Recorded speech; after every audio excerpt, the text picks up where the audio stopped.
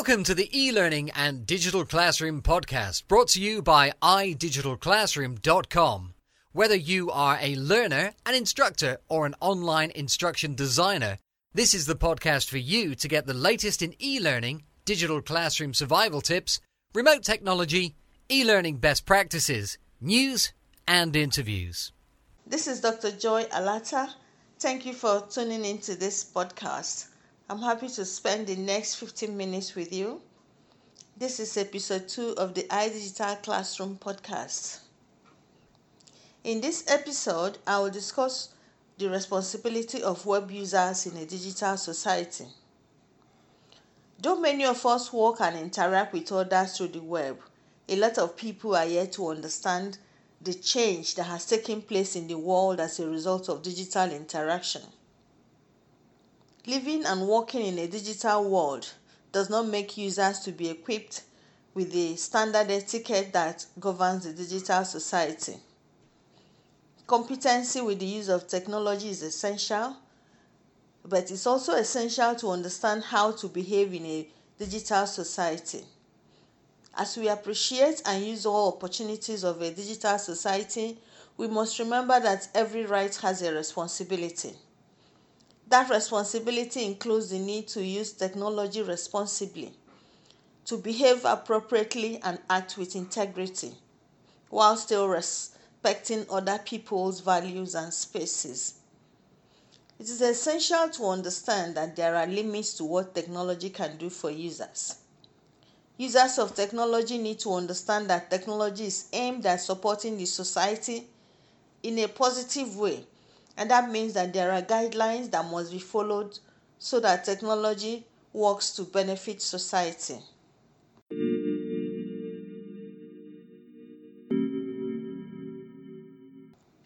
All around the web, there are stories of misuse of technology, cyberbullying, unauthorized publication of photographs.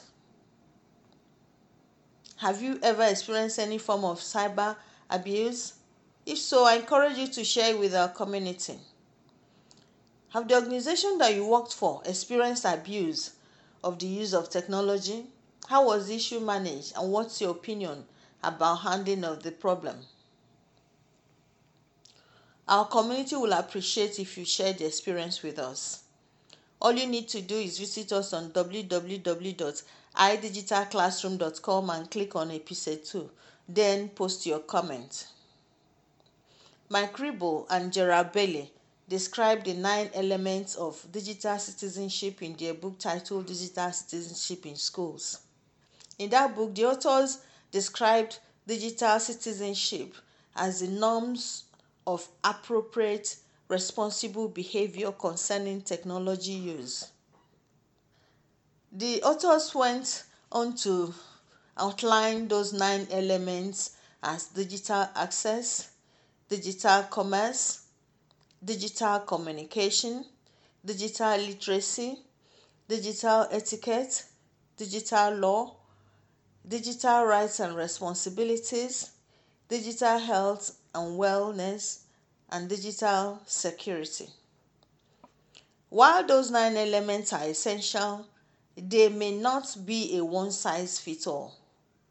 Considering that the digital society is still evolving, I'm assuming that those 9 elements are not yet conclusive.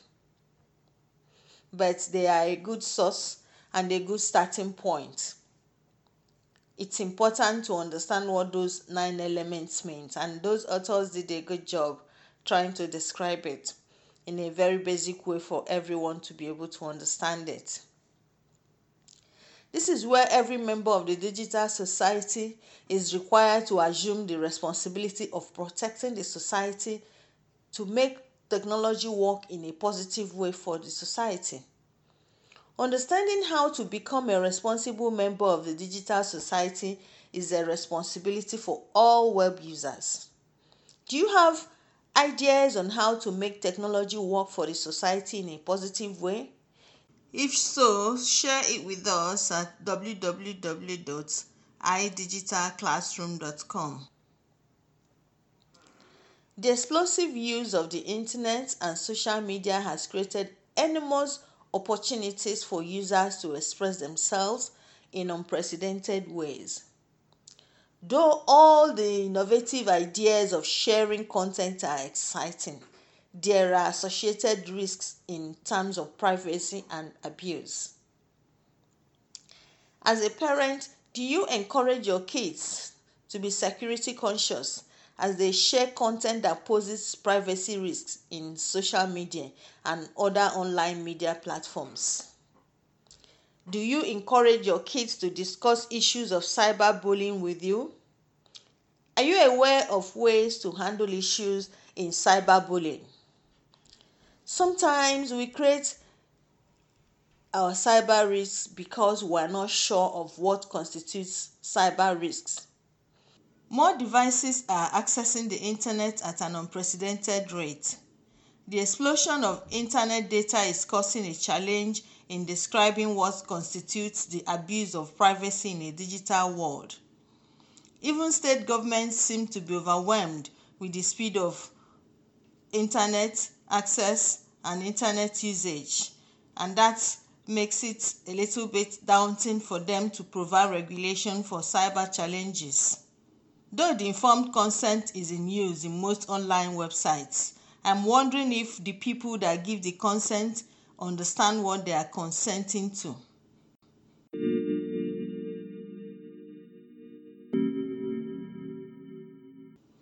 Advances in technology have made it easy to implement privacy policy and to encrypt certain online activities, such as online banking. As technology for encryption is improving, cyber criminals are also improving their skills.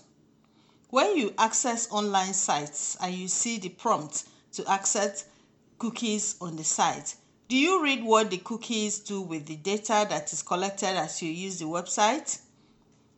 What do you do when you encounter a cookie policy on a website? Please share your experience of accepting cookies on websites with us. Adults are still struggling to become good digital citizens. Is it safe to assume that children may have more challenges to cope with as digital citizens than adults?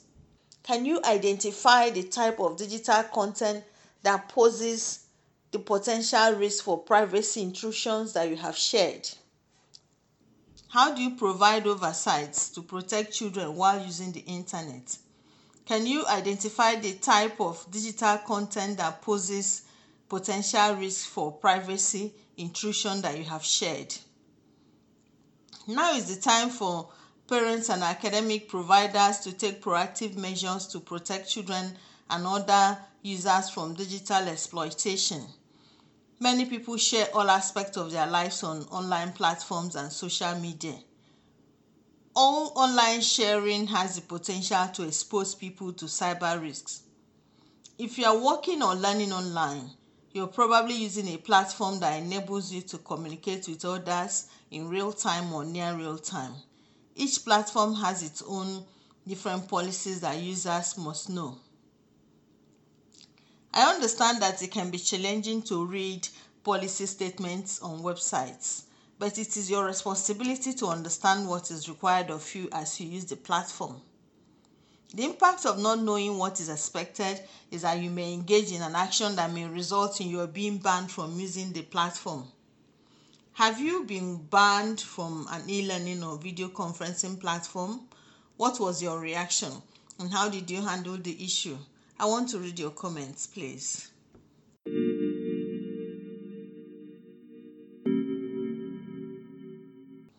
The current surge in e-learning is exposing kids and minors to spend a lot of time using the internet. Spending time on using the internet is likely to lead them to viewing many targeted advertisements. There have been many situations in the past where parents are accusing advertisers of targeting children.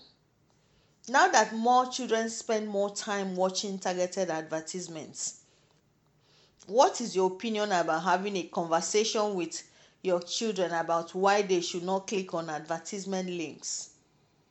Are you aware of the potential threats of exposing sensitive financial information to online stores? I believe that we owe ourselves and other web users the responsibility to understand the implication of online purchases. Online activities are riddled with some elements of risk. Whether you work, learn, or shop online, there is some element of risk, and you need to understand the inherent risks to enable you to protect yourself and other members of the digital society.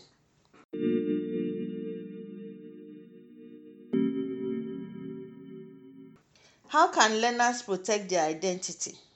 If you have never thought about identity protection, now is the time to think about it, because the web is full of sharks. Online advertisements can be very persuasive.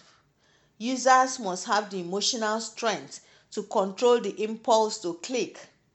The click could be to share content or to make a purchase. Identity protection is key to survival in the digital society.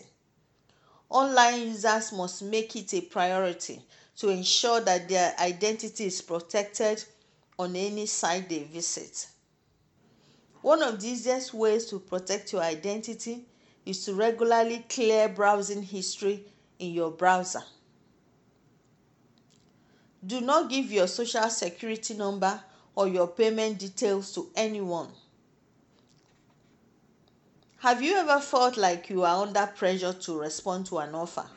If so, please share with us how you manage the situation. I know that there are many others that will want to learn from that situation.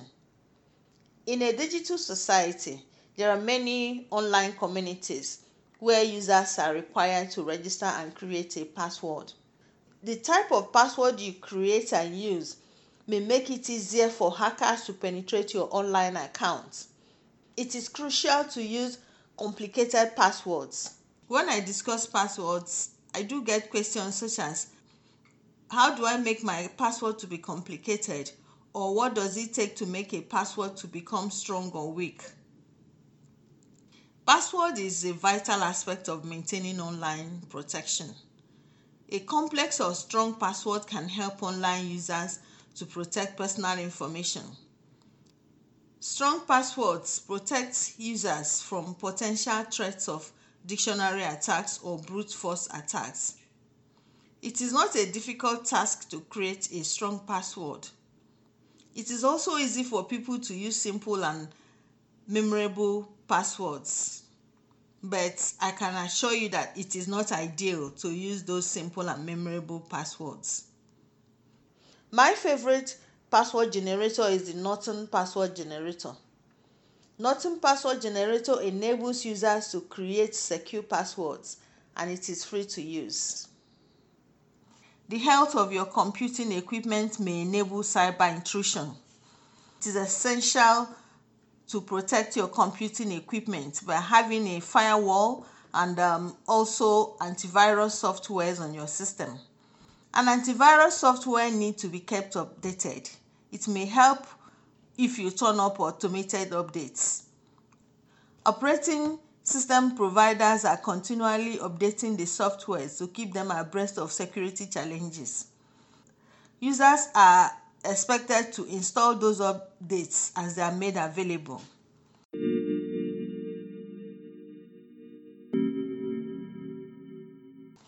Another area of concern when it comes to online protection is to be careful with what you download. I can hear children wondering if I mean that all free games are unsafe. No, all free games are not unsafe. But yes, I mean free games, free movies, and all content from unknown and unsecure sources may be potentially unsafe. Protect yourself by reading the small prints. I have heard many people tell me that they never turn off their computers after using it. It is not safe to keep your computer switched on when you're not using it. Apart from degrading and reducing the lifespan of your computing equipment, turning off your computer when it's not in use can help to keep off spyware and botnets. In this episode, I discussed the responsibility of web users to protect themselves and other members of the society. Thank you for listening. I'm delighted that you listened to this episode. If you need more information about what I discussed today or have something to share with our community, please go to www.idigitalclassroom.com and leave your comment on the episode. Don't forget to subscribe to this podcast. We depend on your feedback for improvement. Do you work or learn online? Does your career path require that you communicate and extract data from the web? Do you wonder how to improve web page designs, including web page layout and interactivity? If you answered yes to any of these questions, then I recommend that you consider learning web development. Dr. Joy is giving away a free course on web development. Visit www.idigitalclassroom.com to claim your free offer.